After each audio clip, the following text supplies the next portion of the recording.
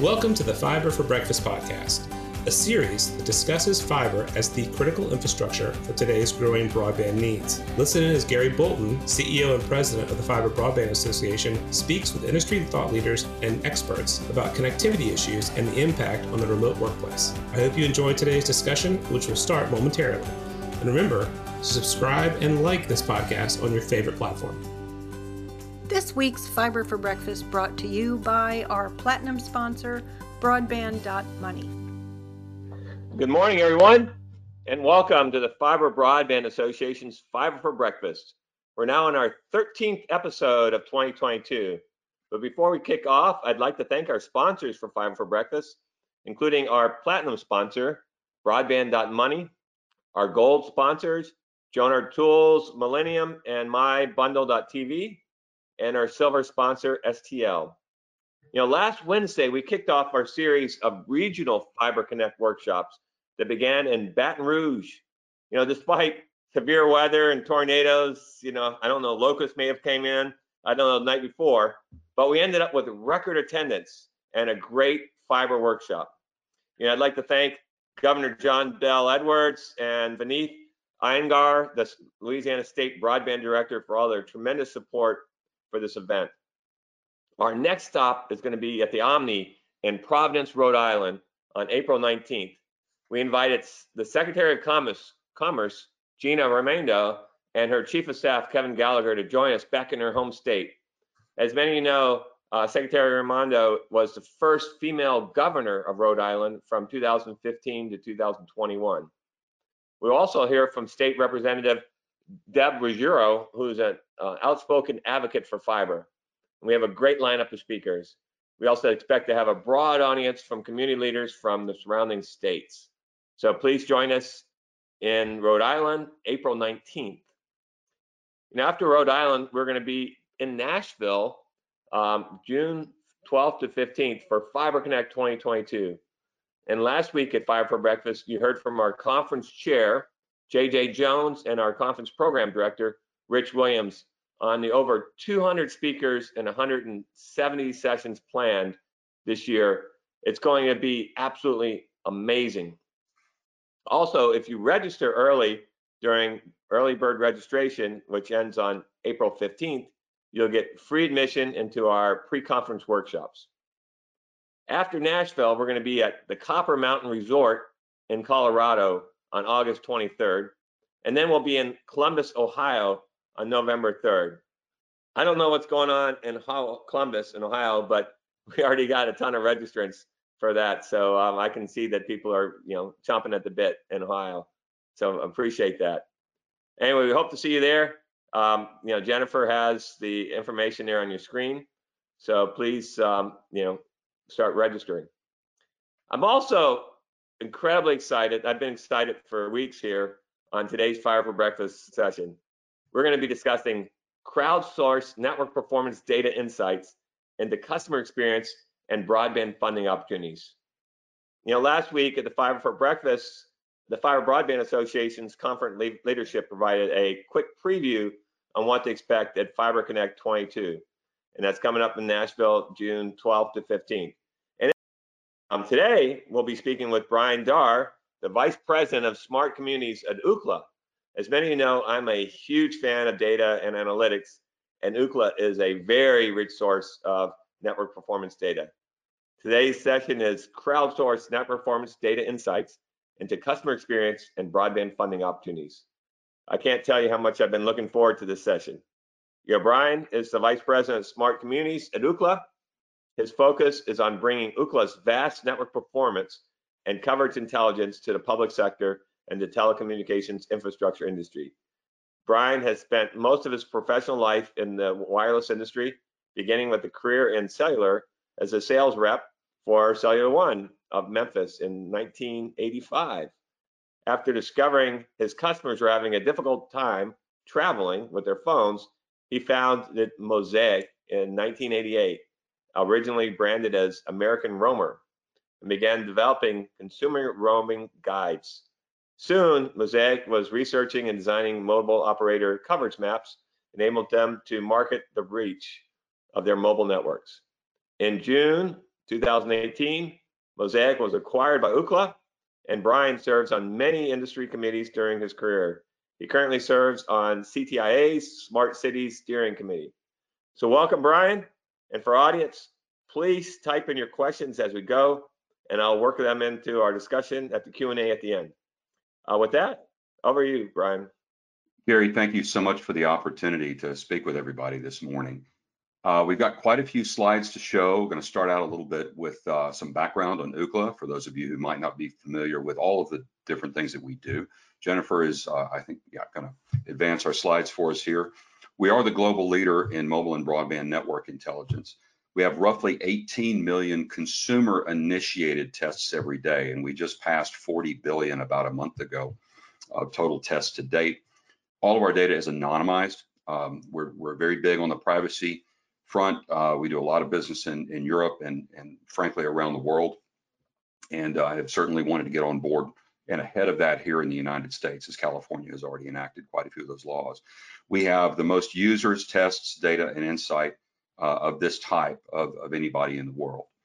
This is just a quick view of our global server network. We've got over 16,000 testing servers across the world, about 1,600 within the United States. And as you can see, we've got 10,000, more than 10,000 global hosts, different companies that host these servers for us. We have really good working relationships with folks at NTIA, at FCC, and other major leadership groups around the world. Both NTIA used our data for their most recent national broadband map that they released last year. The FCC has just renewed their relationship with us just a few weeks ago and extended that as they're preparing to work on their new map. So a little bit about the role for crowdsourced data and why it's so important. The sheer volume of it is just exponential relative to other efforts. You do get a consistency. When people try to go do their own collection, they typically end up getting a spike of data and then it drops off. We have a loyal user base that consistently provides this information. The diversity of ways that people use the internet, a way to validate whether we're actually seeing service provisioned at a given level in a given area. And then of course the history. You've got a baseline of what you're looking at today. You can look back to see how far we've come. And as we move forward into the future, it's a way to measure that progress. The Broadband Data Act does very clearly state that the FCC is required to prioritize the consideration of data by data collection applications used by consumers. And this is really the way that most consumers are going to be able to let their feelings be known. Not a whole lot of people want to go out and do a lot of surveys. How do we collect this data? We do get a lot of data from mobile devices. Yes, people take speed tests in browsers. We have desktop applications as well. But if people use a mobile device, then we get an extra bonus. We get extraordinarily granular GPS latitude and longitude information associated with where that test was taken. If you see only the bars on your phone, then you're testing your cellular network. If you see that Wi-Fi connection, then the vast majority of those tests are actually capturing a fixed network. And that allows us to see not only the mobile device and who it's subscribing to on the mobile side, but it does allow us to see who the fixed ISP is, because we are seeing the entire trace route. We have a lot of questions about latency associated with the Wi-Fi connection itself. Since we see the trace route, we can individually look at the different portions of it. And so we do actually remove tests before we aggregate them. Now, all the tests are on our raw data, but we do remove the tests before we aggregate into the numbers that we present publicly. Anything that has a too high of a latency on that first hop between a laptop and the Wi-Fi router, or the mobile device and the Wi-Fi router. So wanted to just provide a quick view of what latency looks like today across the various types of networks. Upper right-hand corner, all fixed networks. You can see that across the entire country, that's averaging about 14 milliseconds, with some level of variety here in the top providers. But this number does actually represent everyone. So it's a mix of DSL, cable, fiber, And these are the numbers that we see today. Down below there, the satellite networks, you can see the extraordinary difference between the low Earth orbit that Starlink has been rolling out relative to the more traditional providers at HughesNet and Viasat. And then, of course, on the left with the mobile providers, you can see that low 30s is about what they're averaging typically for the latency on their mobile networks. This is a view into the aggregated data. This has gone through all of our methodology. So a lot of tests have been removed that didn't meet certain criteria, like the Wi-Fi connection that I mentioned before. There are other things that get filtered out as well, and we do account for users that are very heavy users versus those that are very light. And this is a way for our clients to be able, and for regulators and state broadband offices for that matter, to actually take a look at the trending over various geographic areas over a long period of time. The next slide, please, Jennifer, will actually show how we break out, the individual ISPs, and we can show what the test counts are. The user count really defines how many unique devices that we're seeing that represent all of those tests. And you get your download, your upload, and your latency numbers averaged for each one for whatever geographic area that you've searched on, whether that's a city or a county or a zip code or the entire country. All right, Jennifer, I'm going to ask you to be on your toes here because we're going to go through quite a few slides quickly. We're going to show some layering of maps and the various types of crowdsourced data that we can use to help inform really what's out there. We're going to zoom in on a community called Black Forest, Colorado, right outside of Colorado Springs.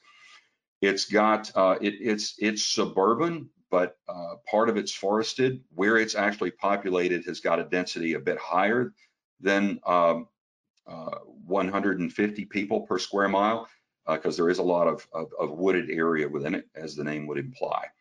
But if you'll go to the next slide, please, Jennifer, we'll start layering this information here. So all we've done is pull down the Form 477 data, the last reported information. I know there's new coming, but the last that's out there is December 2020. This just, for simplification, all the different flavors of DSL, we've just rolled onto one layer. The next layer is going to show cable overlaid on top of that. We're not going to try and mix them.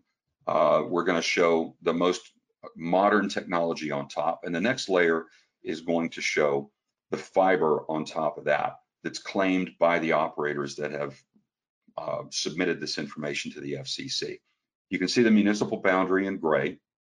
So now we've got all of the different layers of technology that should be available. The next slide is now going to show the speed tests that we're seeing only on the fixed networks. We're going to talk about mobile in a minute, but this is just fixed. And so we're looking at 2021 speed tests. This is 12 months worth of fixed tests, and it's only a subset. It's only those tests that we can define with a very high granularity of GPS, very high accuracy. And so you can see here in blue, we've got areas in the lower left-hand corner of the map, southwest corner of the map, in the city of Colorado Springs. We're seeing a lot of very high-speed rollout down there that's got to be either fiber or at least very, very modern cable networks. But other areas where fiber was claimed in December 2020, we're not seeing that rollout. Is it an adoption issue? Is it under construction right now and just not completed? These are some of the questions that regulators and the state broadband offices are wrestling with. How do we reconcile these differences with what's been reported to the FCC? Now we're going to take a look at the mobile networks. The other piece of information that we can collect in the background that's not consumer initiated. If someone has downloaded our app to an Android device and opted to allow us to see their location, we are anonymously capturing signal strength and quality readings in the background as they go about their daily lives. What you see here in green and blue is very strong signal. What you see in orange to red is a weaker signal. And the next slide is actually going to show where we have layered. The first slide was just Verizon. Now we put all of the three major national networks on here and combined them together. It's kind of messy, but we're now going to peel back on the next slide all of the poorer coverage where people are going to have difficulty inside. Oh, I apologize. I skipped one. We've now circled the areas here in this purple outline where we have populated areas where people have actually built homes and businesses, and we've got streets that need to be covered as well. And you can see that these areas are very poorly covered, yet there are people living, driving, and going to work in these areas. All right, now we've pulled back the weaker coverage, and we can clearly see, where these areas are and where the networks are not covering them very strongly. And what you're going to need for both fixed and for wireless ultimately is fiber connectivity. The next slide, please, Jennifer, is going to show the speed tests on the mobile networks that we're experiencing in these areas. And you can see it's a mix of how dense this information is, but particularly on the left-hand side, you're going to see a lot of attempts to get a speed test. The red and yellow dots show where they're below 25 or below 100, and obviously struggling to get decent connectivity. The next slide is going to then show, on top of that, where we have detected towers. And you can clearly see the areas that are in need of infrastructure development. And so this is the wireless that we're looking at here. As I mentioned, this is all wireless, but we're going to leave these boundaries on here that we've drawn where the poor coverage is. And now we're going to flip to the next slide, which is going to overlay those same boundaries back to the fixed networks. And you can see in most of these areas that have been outlined, the connectivity is poor on both fixed and on mobile. You've got an opportunity to invest here where not only do you need connectivity directly to homes and businesses, but you also need connectivity to the wireless infrastructure that's going to have to be put in place to improve coverage to these users. So here, just a quick overview of a couple of ways that state broadband offices have been using our data. The state of Ohio hired an outside consulting firm called Reed Consulting. You see them referenced in the bottom right-hand corner. And they actually took all of our data for the entire state and then showed where this averaged out to be the varying speeds as the state's trying to understand, where the need for connectivity is the highest. You're going to have some tests within some of these even poor areas that might be higher, a bit higher than the average, but this is where consumers are having the most difficulty getting good connectivity to the internet. The South Carolina Broadband Office has actually published an atlas, county by county, of what level of technology is expected there. They've then overlaid that with Ookla speed test data and with demographic data. The map on the left actually shows not only the different speed tiers, but underneath that, where the speed tiers don't meet those FCC minimums, where the density of population then also can justify a higher level of infrastructure build. And they've broken this out for the entire state, county by county, and also developed a scorecard that you see at the bottom middle. That's it for our slides today. Certainly want to thank you for the opportunity to present that, and I'll hand this back over to Gary. Hey, thanks, Brian. I just love these kind of discussions. Hey, Jennifer, send it back to that latency chart. And so one of the things, Brian, latency to me is, that I think about that all day long. That's, I just think that's the long pole in the tent now that we're, delivering gigabit networks and 10 gig networks. It's really all going to be all about latency. And it's, keep going back, Jennifer, till you'll see a bunch of charts on latency. The thing that I'm concerned about are, the FCC had defined low latency as sub 100. Keep going back, Jennifer. Go way back to like near the beginning. Sorry. Yeah. But anyway, the FCC had defined it as 100 milliseconds, under 100 milliseconds. Right there, yeah. So I believe it needs to be under 20 milliseconds, and I'd like to get us down to at least sub 3 milliseconds. And so what you're saying is today, network providers can deliver 14 milliseconds on average. On average, but that's a mix of all technologies, Gary. That's going to include the DSL, and other older technologies. And so, and so I think this is really important, because if we need to be able to get to, say 3 milliseconds to be able to do VR and, really be able to have the kind of experience we're going to need in the next several years. And mobile networks, you're showing where they are around, 20 to 30? Yeah, they're in the low 30s right now on average. Low 30s. And then satellites are way up there, 700, 700.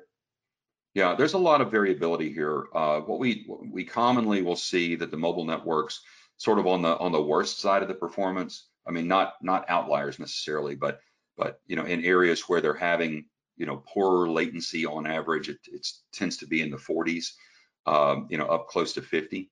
And we are seeing, in some areas that they're getting down below 30, but it is averaging out in the low 30s nationwide. So one of the things that you mentioned to me that kind of blew my mind is that you said that 80% of mobile traffic is over the fixed network. And, and even when you said that, I'm like, I want to believe that, but I don't. So I was Googling and I found a number of different sources that backed up your claim. But that's an amazing number, right? And obviously, I've worked on Wi-Fi offload in past years, and so I know technically how it works, right? As soon as you're in your house or your office or anywhere there's a Wi-Fi or any other thing that, the first rule of wireless is get out of the air and into the ground to the first available spot. So mobile networks can be able to deliver these low latency if they're able to hop off the wireless network as quick as possible into fiber somewhere. Is that right?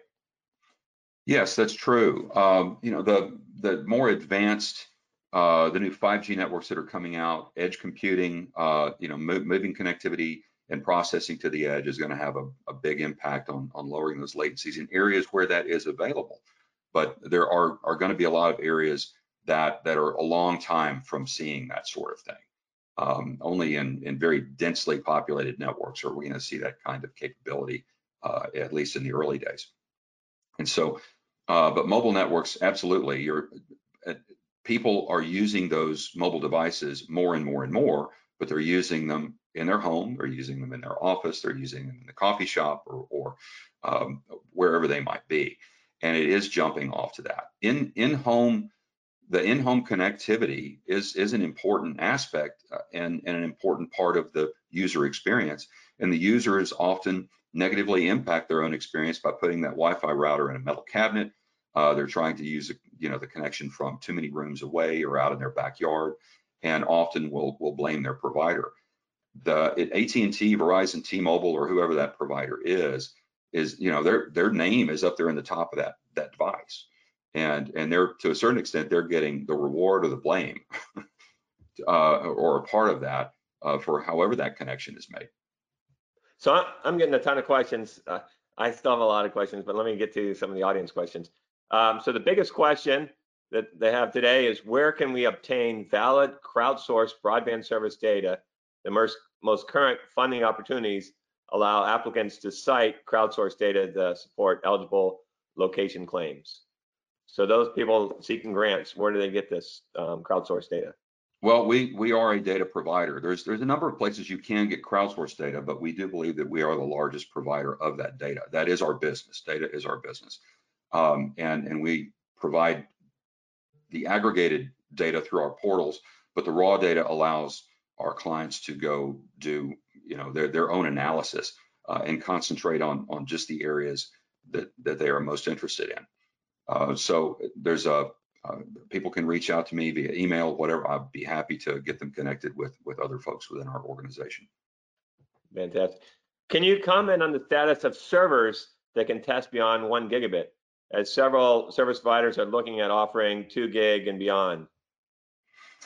Yeah, I can't go into the details of who we're testing with at this point, but I can tell you that just as of Monday, our leader in that part of the business development section said that we had been successfully testing 10 gigabit. We're seeing the numbers like high 900 numbers which is exactly what you expect to see. You're not expecting to see exactly 10 because you've got some split and overhead there to contend with. But we're seeing approaching that true, actually 9.9 gigabits. So does Ookla have any plans to use layered speed test data with the forthcoming FCC maps? For example, if a WISP shows the exact propagation polygons in the new FCC maps, then Ookla overlays users of that WISP. Correct. Kind of like what you showed on your charts, right? The FCC is using our data. Exactly how that's going to look in the map, it's difficult to really know. Because we're in the data business, we don't allow them to just release the raw data, into the wild, because that would sort of undercut our business model. But they will be releasing aggregated information. I'm quite confident of that. One of the interesting things, though, because we're getting our data so real time, we update our portal every night. We're seeing new areas that are being expanded into that the federal government has no record of at this point, because there hasn't been an opportunity yet for those filings to take place through Form 477. So we're very much ahead of the game in terms of actually seeing real world consumer experiences, as the networks are being built out before they're even declared. So on the first of all, our audience says, Brian, great to hear your presentation. In the Black Forest example, where the 477 data shows that fiber speed tests are showing sub 25, might some of that be explained by folks subscribing to a low speed basic fiber package instead of an available faster package, and that comes from the South Dakota PUC? Yeah, Jennifer, go on to one more slide. There we go. Perfect. No, back one, please. There we go. So what this is actually showing is layered data. And what we're seeing are actual consumer experiences. One of the points that we were trying to make here is that some of these areas are claimed as having fiber build out, but we're not seeing any evidence of it in some of these areas. And this is one of the things that the state broadband offices and the federal government, both NTIA and the FCC, are trying to reconcile. Why are these areas reported as fiber when we're seeing no evidence of it? This data is tiered and layered. So the very fastest speeds that we're seeing are on top. So everywhere you see a blue dot, there's probably a green dot or even a yellow dot underneath that, because there are going to be some tests from people who may be taking a test and are subscribing to a lower tier of service, or maybe they've taken a test when their network was experiencing some problems. And so we've layered it in a way to where the highest speed experienced in a given geographic block is actually the dot that appears on the top.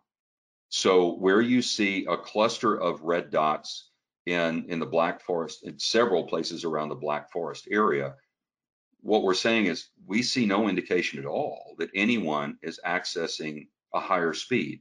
So it does raise the question, is it being offered? Does it actually exist there? Is it an adoption problem? If you see a very significant number of tests, it's difficult to imagine that absolutely no one has adopted it in the full 12 months after the reported period. That's highly unlikely that we wouldn't see a single test that exceeds 25 or perhaps 100 when fiber is actually being offered in the area. I don't have the individual boundary lines on here for the census blocks because it just was going to make the map too muddy. But these areas that you see in purple represent a multitude of different census blocks of varying sizes. I think we all know that census blocks, when you get into rural areas, can be extraordinarily large, and in areas where it's dense, it may literally be just a city block. So you have a varying level of sizes here, but they're all sort of bled together on this map, just for simplification. So I've got to wrap up here, Brian. This is amazing information, and the big square is kind of let you know how bad the past mapping using census blocks didn't really work out very well for us. So what is your thought on with the new the Broadband Data Act and what the FCC is going to be delivering, CostQuest is going to be delivering to the FCC? Do you think that's going to change the game for us? We're going to get better visibility and we can make better decisions? I do, but I think it's going to take quite a while. There's a lot. The FCC is under a great deal of pressure to get this map pushed out, in part because of the way the legislation is written. The state broadband offices aren't going to get that guaranteed $100 billion until the FCC has finished a map. let's face it, the map itself will never be finished because it's always going to be changing, right? But the question is, at what point can the FCC plant a flag and say, here's our first crack, so that that money can start to flow and the state governments can actually get their broadband offices up and running, start handing out some grants in areas where they know, where it's obvious that that infrastructure is needed, and then let the rest of the money flow out as the map is improved over time.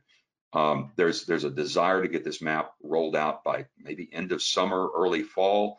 Is that realistic? It's hard to say, but we know that the fabric map that they're ultimately going for, that is going to map connectivity at every parcel, and ultimately they want every building in the country, that's a long way from being realized. And so, hopefully that a level of understanding, a level of visibility into broadband connectivity can get rolled out into a map so that these funds can start to flow. Well, Brian, thank you so much. You know what I love about Ookla data, it's not what people are promising, it's what subscribers are actually experiencing. So you can see what it is they're getting. So I really learned so much every time I talk to you. So thank you so much again, Brian, and we really appreciate what you and Ookla are doing for our industry. Thank you, and Gary. I know there's a lot of questions here, people wanting to couldn't see the graphs that well. So send a note to Jennifer and she'll send you the charts, if you're okay with that, Brian. Certainly, happy to answer whatever questions we can. And you can reach out to me via email, brian.dar, D-A-R-R, @ookla.com. All right, well, thanks for joining us today. I look forward to getting back together next Wednesday. We're going to be discussing the terabit edge with my friend and former colleague, Steve Alexander, who's the CTO at Sienna. And he's going to discuss how the terabit edge will be one of the key enablers to delivering the high bandwidth, low latency services needed for our long sought for work, learn, play from anywhere digital experience. So you're not going to want to miss that. So we'll see you next Wednesday. Bye, everybody.